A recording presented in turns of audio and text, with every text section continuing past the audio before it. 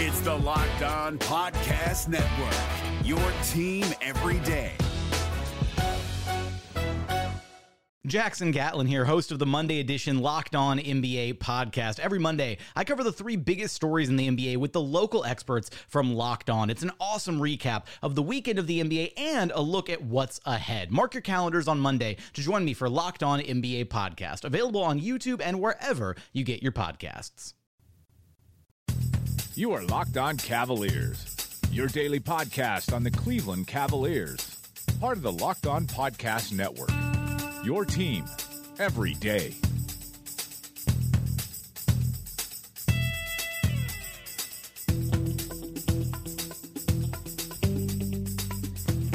Hello, everyone, and welcome to this episode of the Locked On Cavaliers podcast. As always, I am Chris Manning, your host from ForTheSorted.com. Today is Tuesday, November 28th, and we are here to recap the Cavs' win over the Philadelphia 76ers.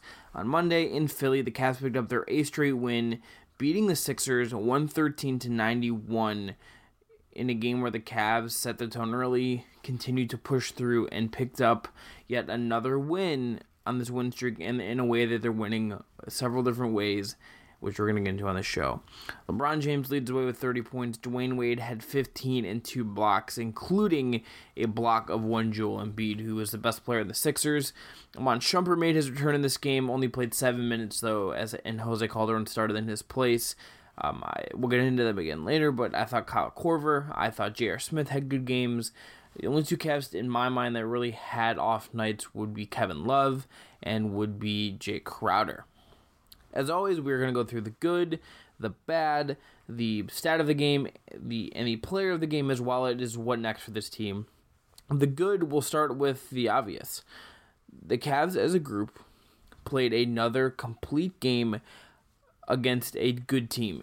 I'm of the opinion that the Sixers are a team that, as we look at them right now, when they're healthy, when Embiid's playing well, when Simmons is playing well, and when they're getting better production from some of their guys. Robert Covington, for instance, didn't have a good game on Monday. This is a team that is good. They are good now. They came into Monday 11-7, as you heard on Monday's show, and they played the hardest schedule in the NBA coming into this game. This is a quality win for the Cavs. In my mind, I think this is probably more impressive than what they did to the Pistons, than eking out their win against the Hornets, than having LeBron stomp out the Nets. In this game, the Cavs defended. They took away open shots for Covington. They made Simmons' life hard getting into the lane. They hounded Redick. They did everything you wanted, basically. Everything they were kind of physically capable of. They hit threes. They withstood pushes from the 76ers where you thought, hey, maybe this game's going to get close and uncomfortable, and then they pushed them down. And then the Cavs were able to pull away into the fourth quarter, go midway through the quarter, and ultimately win this game, wrap it up with a couple minutes to go, and get LeBron onto the bench, sneaking him some rest into the game, and have guys like Cedi Osman, John Holland, Jose Calderon, and Jeff Green finish out the game. This was a statement win. LeBron came out and started doing stuff early. You have to love everything you saw in this game. LeBron is really the big star of this game, and I think he set the tempo for what you saw from the Cavs here. You saw him come out and attack. He got to the rim. I think he had the first 6 points for the Cavs.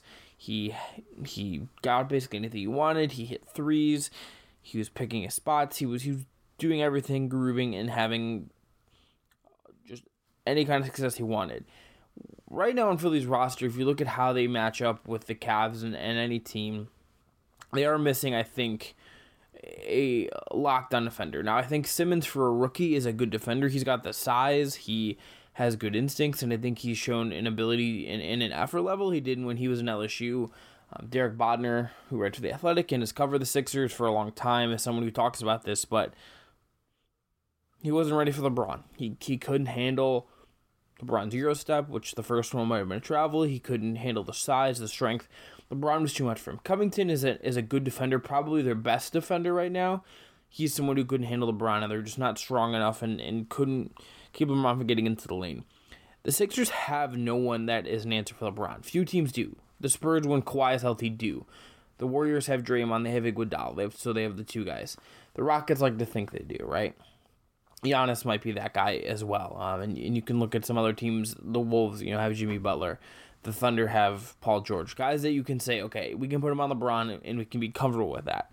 The Sixers don't have that yet. I think that really showed in this game. The other two guys in my mind that really stood out would be J.R. Smith and Kyle Korver. These are the type of guys that when they play well, you see the ball rolls for the Cavs.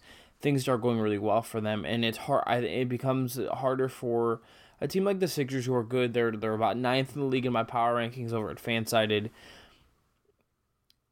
When JR and Kyle Korver play well, this dooms other teams, right? Combined for 6 threes, both hit them when the Cavs needed them. JR in particular hit a couple big ones in the middle of I believe a third quarter Sixers run where he helped push that run back. And they both played solid defense. They both handled their matchups well. They both were in the right spots. It did exactly what the Cavs kind of needed them to do. And for JR, this was a step forward. He has struggled. We talked about on the show how he has gotten into rhythms, how he's found good moments for the Cavs so far this year, but then recently he's had some bad games.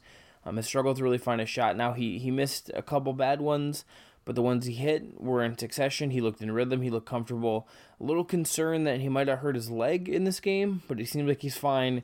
Also, his cousin passed away, per a report from Cleveland.com on Monday morning, so maybe his head's not all the way there, and condolences to the Smith family on their loss. But I think JR was better in this game.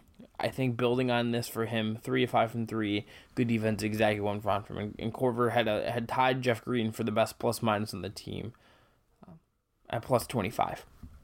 He has been so good for this team, just one of the most consistent players on this team, and you have to love what you've gotten from him, and he kind of crushed the Sixers, who just gave him a little bit of room, and he made them pay. And before we continue here, I want to let you know that you should check out the Locked On NBA podcast. That is hosted by David Locke. He is the founder of this network. He's the play-by-play radio voice for the Utah Jazz, and he has the biggest NBA stories covered every day on his podcast. It is a must-listen. We're going to play a quick preview here from his conversation with the host of Locked On Grizzlies about the David Fizdale firing. I think you guys will definitely enjoy that. And you can hear me on there as well this week talking about Derrick Rose, talking about what's going on with the Cavs. So play that clip, and then we'll get back to the podcast. Could this be the beginning of a road that leads to a Gasol trade and starts a full-out rebuild for the Memphis Grizzlies? I always kind of thought after last year that it would be either Mark or Fizdale. An 8-game losing streak could balloon to like something crazy if they don't get this fixed ASAP. And very few coaches can survive when things aren't going well and you reel off a double-digit losing streak. So it may lead to a Gasol trade. It may lead to Fizdale being fired. I think it's a coin flip at this point, which one of those is more likely. The NBA playoffs are right around the corner, and Locked On NBA is here daily to keep you caught up with all the late-season drama. Every Monday, Jackson Gatlin rounds up the 3 biggest stories around the league, helping to break down the NBA playoffs. Mark your calendars to listen to Locked On NBA every Monday to be up to date. Locked On NBA, available on YouTube and wherever you get podcasts. Part of the Locked On Podcast Network, your team every day. So that was David Locke and Peter Edmondson from Locked On Grizzlies. I think you guys will get really good insight from that podcast. So go check that out. You can find that on iTunes or wherever you get podcasts. Dwayne Wade, and another good thing, looks very comfortable running the second unit, creating shots for others, finding a rhythm for other players. 5 of 12 for him is not a good shooting night. It's fairly bad, especially because he missed 2 shots kind of at the rim, 2 gimmies. The one that he just clanked when the Cavs seemed to miss 3 shots in a row. I think it was LeBron, Wade, Fry in that order. But he, again, looks comfortable, looks in rhythm running the team's second unit. There's a list of players that Matt Moore tweeted out that just have a positive net defensive rating with Dwayne Wade on the floor, and you're seeing him just play really, really well. I think he had bad moments in this game. I think he had bad stretches. I do think this is a guy that is really settling into his role, looks more and more comfortable, and is providing positive things for this group. I think you have to like what you're seeing from him. And he blocked Joel Embiid. Maybe the best shot blocking guard of all time is Dwayne Wade, and he blocked Joel Embiid in this game. It was aggressive. He's aware on defense. You have to like what you see from him. Jeff Green deserves a shout out as well. He was really, really solid coming off the bench. Corver, again, good solid coming off the bench. And Channing Frye. Channing Frye is an unsung hero in this team. I think you heard me talk about how he's really been useful. Coming off the bench, he's provided spacing. And in this game, with the Cavs not having really anyone to defend Embiid, he defended. He pulled Embiid from the three-point line and battled at least enough to make it work, and he hit threes. This is all you could ask of Channing Frye. He's I think in my mind graded on a slightly different scale than a Kevin Love or something like that, but he provides spacing. He really did battle Embiid, and I think you're liking what you're getting out of him. I think he played about as well as you could have hoped. I tweeted, I RIP Channing Frye when he entered the game again, and it was guarding Embiid. But he did okay, and Embiid has a habit of settling for bad shots sometimes, and Frye got him to kind of settle for those, and he had his moments, and he physically overpowered Frye at times, but you can live with what Frye did against Embiid in this game. Now, to move on to the bad, just a couple things here. Not a ton in my mind that is bad in this game. Nothing really concerning. I do think this was a very good effort again. I think this might be the most impressive effort of this 8-game win streak. I think it's certainly better than that Pistons game. The Cavs had an Embiid problem in this game. He had a big night, had a big second half in particular. They just don't have anyone to match up with his size. And that's not a problem against the teams you think they'll be playing in the playoffs when it matters this year.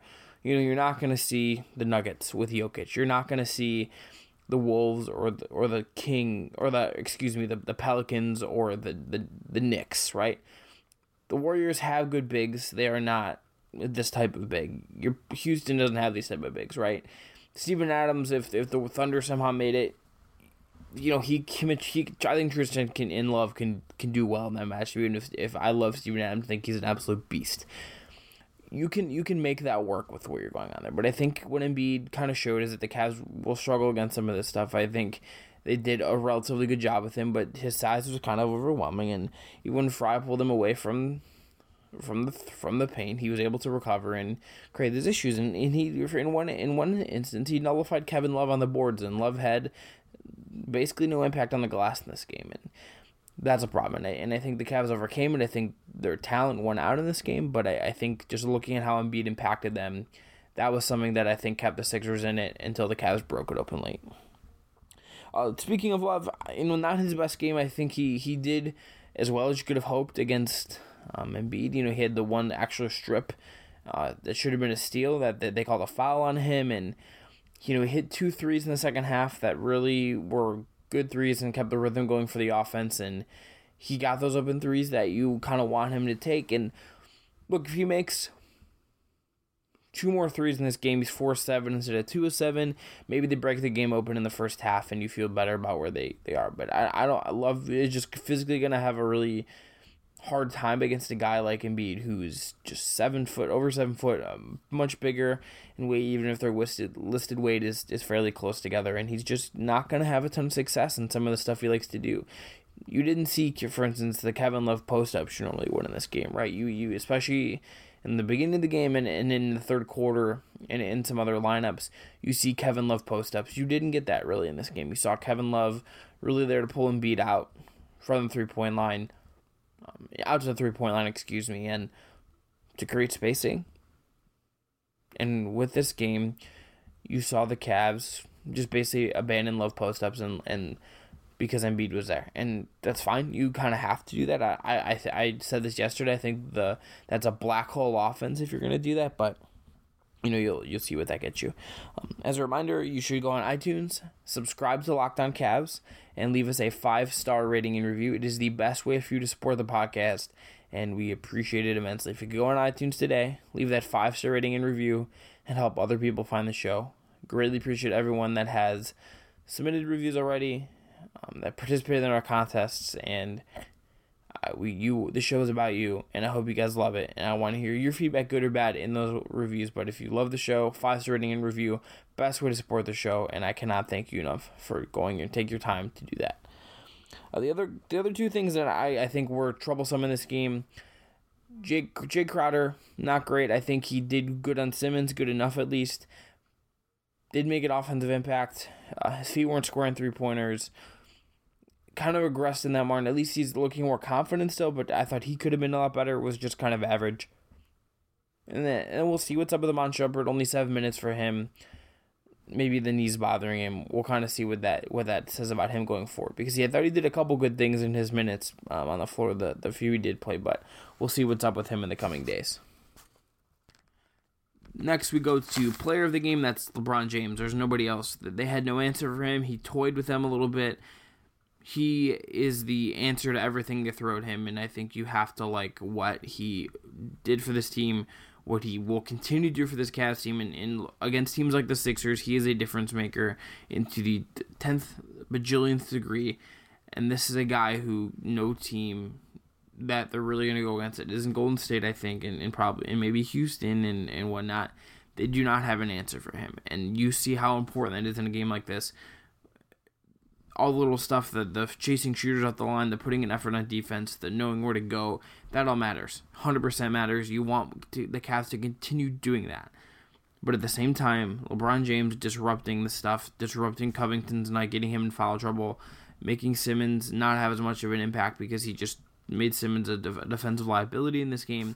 That is a game changer, and LeBron was just so good in this game. And look, even that three hit at the end of the first half, he missed it, gets the rebound, flicks it in. Him and Isaiah get that little handshake, and it was really cool to just see him cap off the half like that. And he was just incredible in this game. The NBA playoffs are right around the corner, and Locked On NBA is here daily to keep you caught up with all the late season drama. Every Monday, Jackson Gatlin rounds up the 3 biggest stories around the league, helping to break down the NBA playoffs. Mark your calendars to listen to Locked On NBA every Monday to be up to date. Locked On NBA, available on YouTube and wherever you get podcasts. Part of the Locked On Podcast Network, your team every day. Stat of the game, Cavs get 25 assists in this on Monday against the Sixers on 41 field goals. You moved the ball well, fed the open shooters. This is a better version of the Cavs. I think it's something they can continue to do even when IT gets back. You have to like when they move the ball like this and they're getting open looks and taking advantage of those open shots and not just settling for contested jumpers. LeBron's going to make those. He had a couple nice attempts in isolation, including one against Embiid, but when this team moves, it gets other guys involved, it makes the offense harder to guard and it takes a lot of pressure off LeBron. And something Wade, I think, has done really well is keep the ball moving on second units. So that'll be it for today's show. We will be back tomorrow after the Cavs play the Heat. Again, appreciate everyone who has listened. Please go leave that 5-star rating and review on iTunes or wherever you listen to your podcast. Cavs Heat, 7 p.m. tomorrow. I'll be doing a halftime show on Fear the Sword's Facebook page. We'll be checking in before the game and maybe doing one after the game as well to kind of touch on what's going on with this team right now and talk to you guys on Facebook Live. Like Fear the Sword's Facebook page and do that, and we'll chat then. And we'll have a full podcast up on Wednesday about the game. But this has been Locked On Cavs for Tuesday, November 28th. I'm Chris Manning. Find me on Twitter at CWMWrights. Thank you for listening to this episode of Locked On Cavaliers. Hey, Prime members, you can listen to this Locked On podcast ad-free on Amazon Music. Download the Amazon Music app today.